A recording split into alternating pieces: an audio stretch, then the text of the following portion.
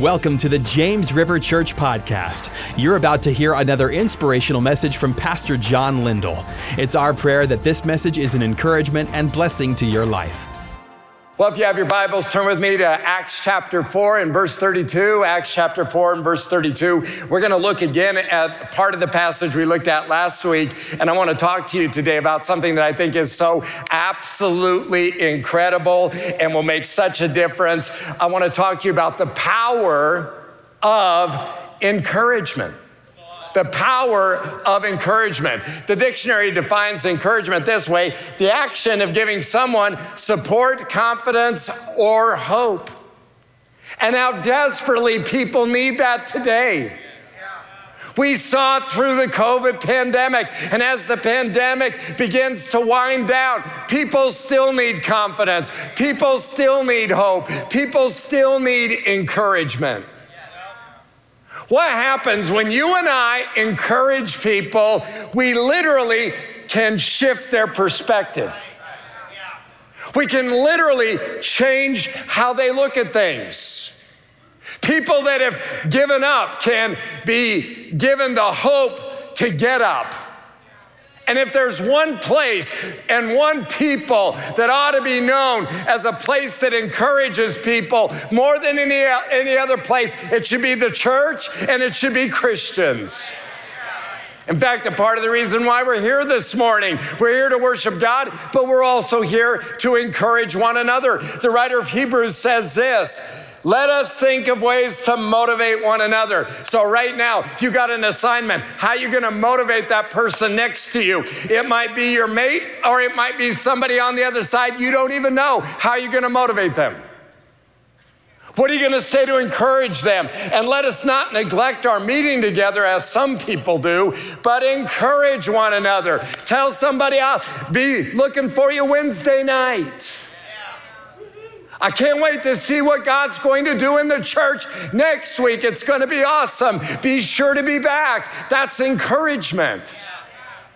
And with that in mind, as we look at Acts chapter 4, we're going to be looking at a man by the name of Barnabas. His real name was Joseph, but he was so known as an encourager that they changed his name to Barnabas, which means son of encouragement. And the reason why I want to take time today to talk about Barnabas is because outside of Peter and outside of Paul, Barnabas is the most mentioned person in the book of Acts. The third most mentioned person is Barnabas. And what is it that makes him such a key player in an early church where God is moving? He's a person who encourages people. I mean, you want to be a player in the church? Be an encourager. You want to make a difference in what God is doing in this place? Speak encouraging words. Be a person who is an encourager. As we look at Barnabas, I want to give you 4 principles on the power of encouragement. Number 1, encouragement is something that God does. When you go to 2 Corinthians chapter 1 and verse 3, that verse says, "Praise be to the God and Father of our Lord Jesus Christ, the Father of compassion and the God of all comfort." This word comfort is the word paraklesis in the Greek. The Holy Spirit, Jesus called him the comforter, the paraclete, but it could easily be translated the encourager. The Holy Spirit is the encourager. He encourages you and I. He empowers us and encourages us to step out. He's the one who is speaking to you, telling you, hey, go pray for this person. Go. Debbie had somebody who told her this story. It was really very interesting. They were in a place. They saw a guy, a family there. She and her husband, she said, I feel like we're supposed to go pray for him. They chickened out. They didn't know what he'd need. Found out later, those people went to James River. He had a shoulder and needed to be prayed for. Listen, you know what? You never know what God is, you got to trust that the Spirit's speaking to you. Because the Spirit, when he speaks, when we get to Acts 8, we're going to see, he always says, go. Go encourage. Go pray. Go engage somebody. Go tell somebody about the Lord. The Holy Spirit is the encourager. Even the word preaching in 1 Timothy is that word paraklesis. Preaching is designed to encourage you. So I'm preaching an encouraging sermon. Well, 2 Corinthians chapter 1, verse 3, you could read it this way. Praise be to the God and Father of our Lord Jesus Christ, the Father of encouragement. God is the Father of encouragement. Hasn't he encouraged you? Doesn't he? And listen, if your God and your view of God is not a God who encourages, you got the wrong God. I mean, our God is a God of encouragement, who encourages us in all of our troubles. You can make it. He gives you a word. He speaks to your heart. He lets you sense his presence. He's encouraging you so that we can encourage those in any trouble with the encouragement we ourselves have received from God. Encouragement is so powerful. It can make such a difference in a person's life that God does it. It's what he does. He does it all the time. He's the God of encouragement. In Acts chapter 9 and verse 31, then the church throughout Judea, Galilee, and Samaria enjoyed a time of peace. It was strengthened, watch this, and encouraged by the Holy Spirit. It grew in numbers, living in the fear of the Lord. Listen, you know what? In a time where God is moving, as we're studying the early church, as we're learning about the things that God blesses, and the church God blesses, and how to function in a move of God, isn't it interesting that encouragement figures prominently in that? God wants everybody in this room to be an encourager. God wants you to encourage others, and others will encourage you, and he'll encourage all of us, and the Holy Spirit encourage them. And when they're encouraged by the Holy Spirit, the church grows, living in the fear of the Lord. I mean, they're just living in an awe of God, a reverence of God, a breathless wonder of all that God is doing. Encouragement is something God does, and he does it all the time. Number two, encouragement is expressed through generosity. Now, when we think about generosity, invariably people go right to money, and I'm not saying that that's not part of it. I would just suggest that's not all of it. When I think of the generosity of encouragement, I think of it relative to three different areas. When a person is an encourager, they are, first of all, generous in their thoughts and their words. They say the good. They say the kind words. They say the encouraging things. They say words that build others up instead of tearing people down. They focus not on what's wrong with a person, but what's good about a person. They're encouraging. Ephesians chapter 4, verse 29 says, do not let any unwholesome talk come out of your mouths, but only what is helpful for building others up according to their needs, that it might benefit those who listen. What is he talking about there? He's talking about encouragement. That we're not tearing people down. We're building others up according to their needs, so that that's what an encourager does. And then people that hear you encouraging people, they're encouraged to be an encourager as well, right? Encouragement, generosity, when a person is an encourager, they are very generous with their words. They say nice things. Sometimes in their desire to encourage you, they are so generous in their words that they make you sound better than you really are. But that's all right. You know, have you ever met some people and they feel like, you know, the Australians call it the tall poppy syndrome, where in Australia, I mean, Australians will tell you this, that in Australia, culturally, if somebody's flower starts to grow up a little high, they want to whack it off. It's the tall poppy syndrome. They want to cut people down to size. You know, a generous person isn't worried about somebody else getting a big head. A generous person is saying, listen, you know what? Life takes care of a lot. People get beat up all the time. I'm not going to be the one that's going to do that. I'm going to be the one who's not going to beat up people. I'm going to be the one who's going to build up people. I'm not going to be the one who's going to tear people down. I'm going to be the one who's going to build them up so that they can believe God for big things and can have the confidence to go forward in life. Well, when a person, number two, when a person is an encourager, they're generous with their finances. Now, this is a story of Barnabas. And next week, this is a very encouraging word, and this is a very happy word. And next week, it's going to be a little more serious because we're going to learn about Ananias and Sapphira. Yeah. And the scripture juxtapositions generous Barnabas selling land and giving it to the church with Satan-inspired Ananias and Sapphira in the early church. Watch what happens here. Acts chapter 4, verse 36. Joseph, a Levite, so he's from the priestly tribe of Israel. He's not a native of the land of Israel. He lives in Cyprus, whom the apostles called Barnabas, which means son of encouragement. I mean, can you imagine being the kind of person who is so known for encouraging people that you actually have a nickname given to you because of that? He sold a field he owned, and he brought the money, and he put it at the apostles' feet. You say, why did he do that? Well, in verse 32, all the believers were in one heart and one mind, and no one claimed that any of his possessions was his own, but they shared everything they had. Now, this is not suggesting a socialistic, communistic type of arrangement in the early church.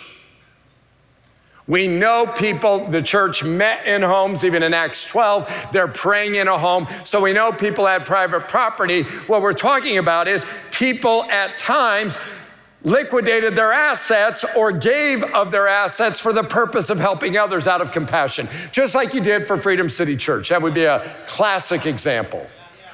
There were no needy persons among them, for from time to time, those who owned lands or houses sold them and brought the money from the sales and put it at the apostles' feet, and it was distributed to anyone as he had need. Here's Barnabas. He knows people are struggling. He knows that there are needs. And so he said, you know what? I got a piece of land, and I want that land. I want the value of that land to be invested in people to helping their need. He was encouraging people. Sometimes that's the way it plays out. So it could be something like what he did. But more generally, I think it works like this. So Debbie, in her book, she prays, which incidentally, Target has just picked that up and told her they're going to carry it in almost 900 stores. So 2 years after publication, that's pretty crazy. We're so excited about that because of what that will do in calling people to pray. I mean, imagine. But in that book, she tells the story of being at Price Cutter. And as she was at Price Cutter, she was grabbing some things. And there was a lady she saw that had her daughter with her, had a plastic container with cupcakes in it. And Debbie, instantly, she felt like the Lord said, go pay for a cupcake. So she just slid in front of her and quick put her credit card in there and then left. She didn't have a lot of interaction with her. The lady knew who Debbie was and emailed her story and said, listen, we've been going through a really tough time. It was my daughter's birthday at school, and we were supposed to bring cupcakes. We had no money at all. I didn't have the heart to tell my daughter, so I was in the car, and I was praying, Lord, somehow would you work a miracle to pay for these cupcakes that I'm going to go in there and get? And she said, and then all of a sudden, you jumped in front of me, and you paid for the cupcakes, and you left, and I just wanted you to know how much that meant. And then through that turn of events, the Lord began to work in their heart in a powerful way. That's the way encouragement works. Now, let me say this to you. When the Lord speaks to you, do it. When the Lord speaks, do it. You say, well, what if I'm wrong? You can figure that out later. Because by and large, you're not going to be wrong. You have windows of opportunity, and if you don't respond, that's gone. If you want to hear the voice of God, you've got to cultivate the habit of obeying the voice of God. Because if you don't listen to God, if you don't respond, then God's gonna say, why should I talk? They don't listen. On the other hand, when God speaks, and the more you obey the voice and the prompting of the Lord, the more you will hear his voice and sense his prompting. I'm telling you, this is how it works. And God will use you. I believe this week, the word of God energized in your heart is gonna put you in situations where God is gonna prompt you to encourage people. And it could be with generous words. It could be with generous cupcake purchases. It could be with all kinds of things God wants to do in your life. Third, one of the ways that generous people function is they give their time. They take time for people. They may be very busy, but they're generous with their time. When you go to Acts chapter 9, you have the story of a man named Saul. Now, later in the New Testament, he's going to be called, or in the book of Acts, he's going to be called Paul. You say, what happens? Is that because he gets saved? Really, what it amounts to is this, is Saul is the Hebrew name. Paul is the Greek name for Saul. So Paul and Saul. So Paul is the Greek. Saul is the Hebrew. And at some point, it will change over. About Acts 13, it changes over. But here is Saul, and he was very zealous. He's persecuting the church. He is one of the most notorious sinners of any age, anywhere. You say, how do you know that? Because he himself says, I am the worst of sinners, but Christ died for me. And the Holy Spirit lets that statement stand. The Holy Spirit doesn't say, now, Paul, come on. You're having a bad day. You don't have a good self-esteem. No, the Holy Spirit says, yeah, you're right. You were pretty bad. But Christ died for him. So here he was, and he had been arresting Christians, and then he'd torture them to try to get them to blaspheme. And he'd have him put to death. And when Stephen was giving this great sermon and they went to stone him, to throw rocks at his head until they'd crushed his head and crushed the life out of him, Paul's sitting there holding the coat saying, right on, I like this. He's a bad guy. He's going to Damascus, northeast of Jerusalem, to arrest Christians. And on the way, the Lord Jesus appears to him and blinds him. He has an encounter with Christ. Through that encounter, he's saved. He's filled with the Spirit. Ananias, we saw it last week, places his hands on him. He receives his sight. And now Paul is on fire. He is preaching the gospel. In Acts chapter 9 and verse 26, when Saul, came to Jerusalem, he tried to join the apostles, but they were all afraid of him, not believing that he really was a disciple. I mean, he's saying, hey, I'd like to come to the synagogue. And they're like, are you crazy? I mean, it would be like thinking that somebody like Adolf Hitler wanted to be in a synagogue. And Paul can't get in. They don't want anything to do with him. They've heard about him. They've heard the stories. They're not sure he's for real. But Barnabas took him and brought him to the apostles. Isn't that great? I mean, there he is, Saul's feeling rejected, discouraged, and Barnabas sees the need. And again, this is the generosity of encouragement. He's generous with his time. He's generous with his connections. He's generous with his friends. He's generous with his reputation. He's not worried about what people will think. If he talks to Saul, he takes time for Saul. He shares his friends with Saul. Look at it in verse 27. It says, Barnabas took and brought him to the apostles, and he told them how Saul on his journey had seen the Lord, and that the Lord had spoken to him, and how in Damascus he had preached fearlessly in the name of Jesus. How does Barnabas know all of that? Because he took time to find out. He took time to be with the man nobody wanted to be with.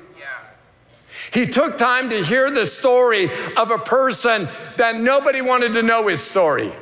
He was generous with his time.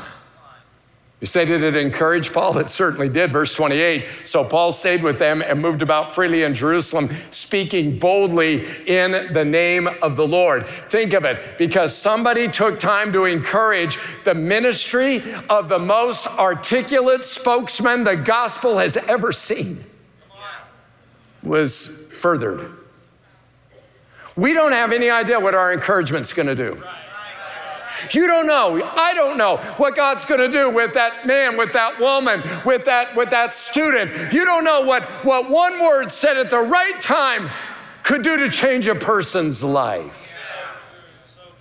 You may look at your own giftings and think they're no big deal, but if you're an encourager, you're a big deal in the kingdom of God. You may think there's not much. I can't sing and I can't preach and I can't lead a group, but if you can encourage, you can make a big difference in the church.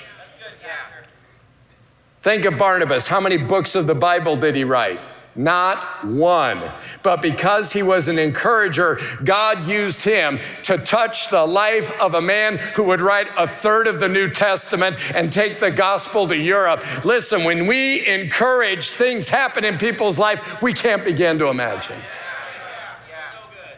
Number 3. Encouragement creates unity that leads to the anointing. And by that, I mean the powerful working of God in a place. In Acts chapter 11, there's a city by the name of Antioch. People have gone there, they've shared the gospel. Now there's a bunch of new believers, and they're not Jewish, they're Gentile.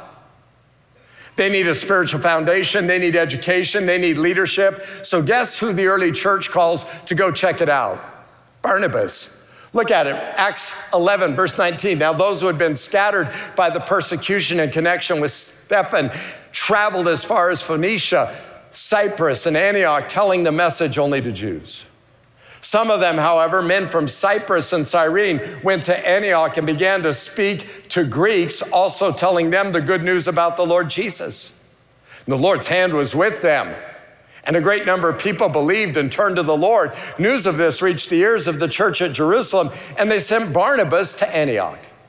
And when he arrived, he saw the evidence of the grace of God. He was glad and encouraged them all. I mean, he shows up and they knew what he would do. We're going to send him because he's going to encourage them. He encouraged them all to remain true to the Lord with all of their hearts. He was a good man, full of the Holy Spirit and faith, and a great number of people were brought to the Lord. Let me just say, you might have a natural ability to encourage, but if you'll walk in the fullness of the Holy Spirit, he'll take you to a level you can't begin to imagine. Then Barnabas went to Tarsus to look for Saul, and when he found him, he brought him to Antioch. For a whole year, Barnabas and Saul met with the church and taught great numbers of people. The disciples were called Christians first at Antioch. That's what encouragement will do. It brings God's presence into a place. Encouragement builds the church. Encouragement changes people's lives. Encouragement reaches the lost. And Barnabas saw they needed teaching, so he went and he found Saul and he brought him to Antioch. And for a whole year, they're teaching and they're encouraging. Verse 26, the disciples were called Christians first at Antioch. Literally, they were called, what that means is little Christ, little Jesus.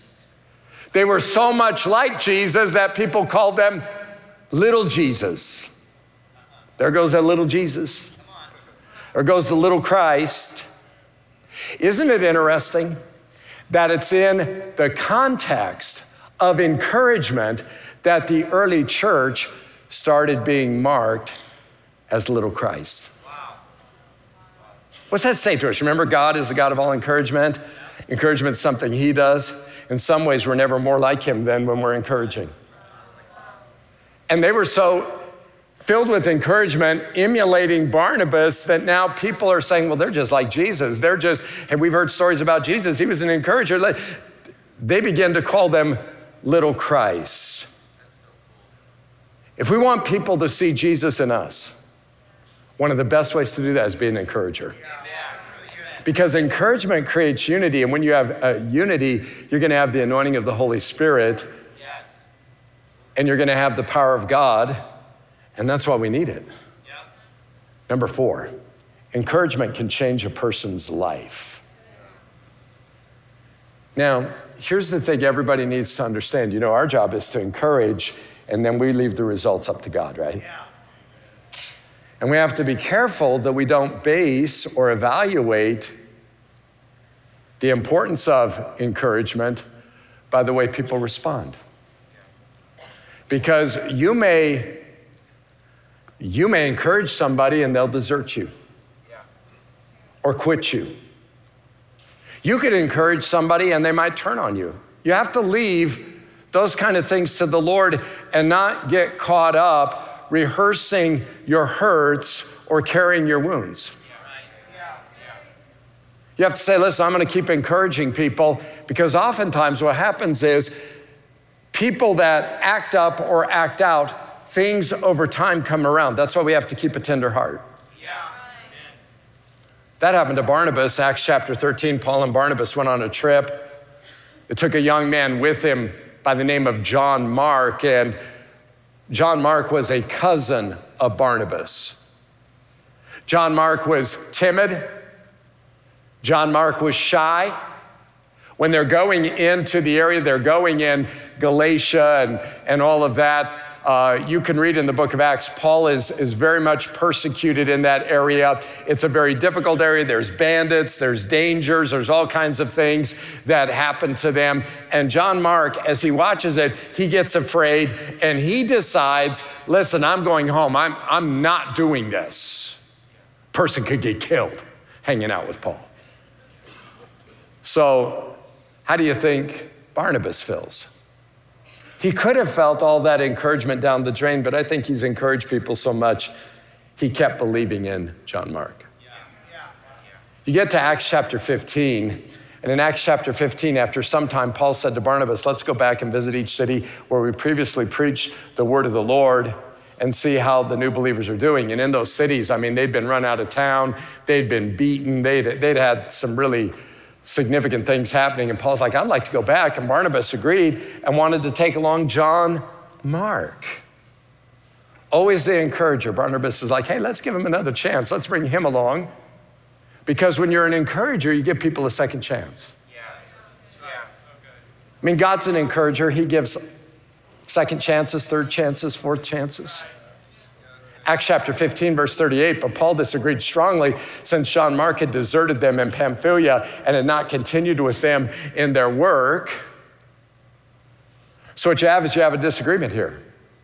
Barnabas, ever the encourager, is saying, listen, come on, let's give him another chance, because I think there's something in him I see. You see, when you're an encourager, and I think many times what happens is there is prophetic insight in a person that causes you to see in people what they don't see in themselves and what in fact others don't see in them. And in some sense, encouragement calls that out. So here's Barnabas, and he's saying, you know what? I believe that John Mark's a keeper. I don't care that he deserted us. I mean, that's not cool, but I think there's something in him. And I think with a little time and a little nurture and a little encouragement, I think this guy could do something for God. We don't know, but I mean, to give you an idea of John Mark's past, he may be the guy that in Mark 16, when Jesus is arrested, flees naked, they grab his robe, and he's off. I mean, so this guy's got a history of desertion. If Paul knows that, Paul's like, hey, he deserted Jesus, he deserted us. I mean, what more do you want? He's not going. He's not fit for the fight. Barnabas says, well, hey, I encouraged you. And Paul says, do you have to keep bringing that up? You know how it goes. Well, their disagreement, verse 39, was so sharp they separated. And Barnabas took John Mark with him and sailed for Cyprus. I mean, he and Paul are split. It had to break his heart. Paul chose Silas, verse 40, and he left, and the believers entrusted him to the Lord's gracious care, and he traveled throughout Syria and Cilicia, strengthening the churches that were there. Do you think Barnabas was stung by that? Hey, he's human, probably. Did it keep him from encouraging? Not on your life. Because what he understood is that encouragement can change a person's life. And we all want to say one kind word or one nice sentence or paragraph to people and have their life be transformed, and sometimes that happens. Sometimes it takes a whole lot of encouragement. Parents, I would just say this to you. You of all people should be your child's encourager. I'm not saying you don't train them and show them areas they're weak, but for every negative comment you make, give them 20 encouraging comments. Fill them full of encouragement. You know, you say, did it pay off, the encouraging? Well, if you've enjoyed the writings of Paul, Barnabas encouraged him when no one else would touch him. Christianity, in some sense, came to Europe because of Barnabas, because he's the one who encouraged Paul. Did his investment in John Mark pay off? Well, do you enjoy reading the Gospel of Mark? That's right. Because Peter dictated it to John Mark. It was written by a first century deserter who became the first gospel writer. Talk about a divine turnaround. Talk about the difference of encouragement to change the trajectory of somebody's life. In fact, even Paul changed his tune on John Mark. He gets down to the end of his life. He's in the Mamertine prison in Rome, writing the final verses of 2 Timothy chapter 4, and probably in a very short time, maybe that very day, his head will be cut off. He'll die a martyr. But he writes this, get Mark and bring him with you. Why? Because he is helpful to me in my ministry. Listen, he changed. How did he change? Encouragement changes people. It gives people the ability to go another day.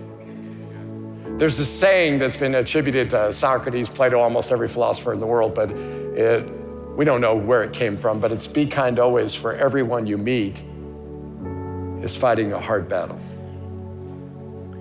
You just don't know what your conversation could do to change somebody's life. And I really feel this personally, this whole principle of how it can change, because that happened in my life. Some of you have heard this story when we were gonna come down to James River. They'd asked us to help start the church and we told them no. And 7 months later, we happened to be going through Springfield and we stopped and saw one of the families in the church, and we went out to what was at the time Shoney's on National and Battlefield, and they were saying they couldn't get anybody to take the church. And I'd given them several friends' names, and I said, your friends aren't coming. Will you come? And I said, and you know, is this one of those kind of things? And so they had a person they were gonna look at. I said, he's gonna take it, but if he doesn't take it, call me. We get in the car and Debbie's like, what in the world? Why would you ever say that? You don't wanna live in Springfield. I was like, they're never gonna call. Till 9 o'clock the next morning, and they call and they're like, that guy, what's his name? Are you in or out? We just need to know. And so we came down and you know, Kansas City at the time, the church in Kansas City was bigger than the church here and was certainly more well-funded, in the sense it was stronger almost in every other way. But it had been such a difficult go that about 1.5 years into it, I'd lost complete heart. So I'm going through the motions and I'm telling Debbie all through the spring and the summer, I want to leave. And she's like, are you mad? We've done all this work and you just now have it where it's, I said, you know what? I just want to leave.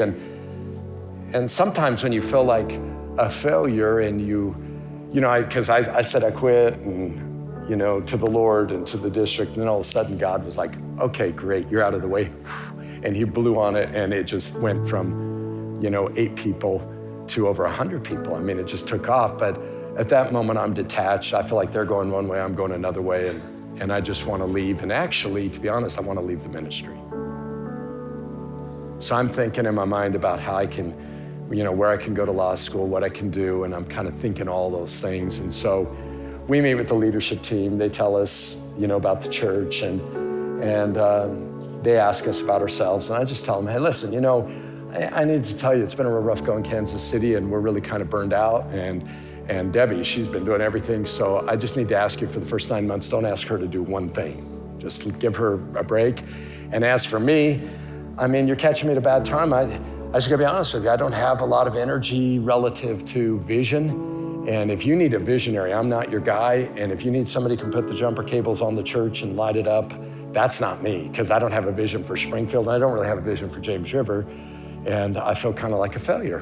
And they were like, you are just the person we're looking for. I mean, it's really bizarre. I mean, I look back on it, I'm like, I don't know what was going on. I mean, God must have blinded their eyes, plugged their ears. So anyway, the next morning, they talked to us, and the next morning, I tell one of the leaders, we go to breakfast, we're over on Steak and Shake on South Campbell, and I just tell him, hey, listen, let me just shoot you straight. I think you make a big mistake if you bring us in. I feel like a failure, and I just don't think it's helpful for the church if you would bring somebody like us in right now, and I think you need to look elsewhere. And he looked at me and he said, I don't think you're a failure. I think you can be good for us and we can be good for you, and I hope you'll come. And on that one statement, we moved here. One person said, I don't think you are what you think you are. One person said, I think you can do more than you think you can do, and I believe in you. One person said that, and our whole life changed. I'm just telling you, you never know what that one conversation, what that one breakfast, what that one text, what that one email, what that one letter could do to change the course of somebody's life.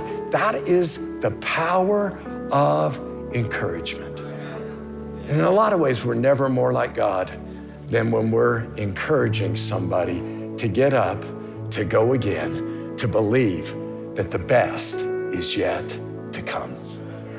Amen.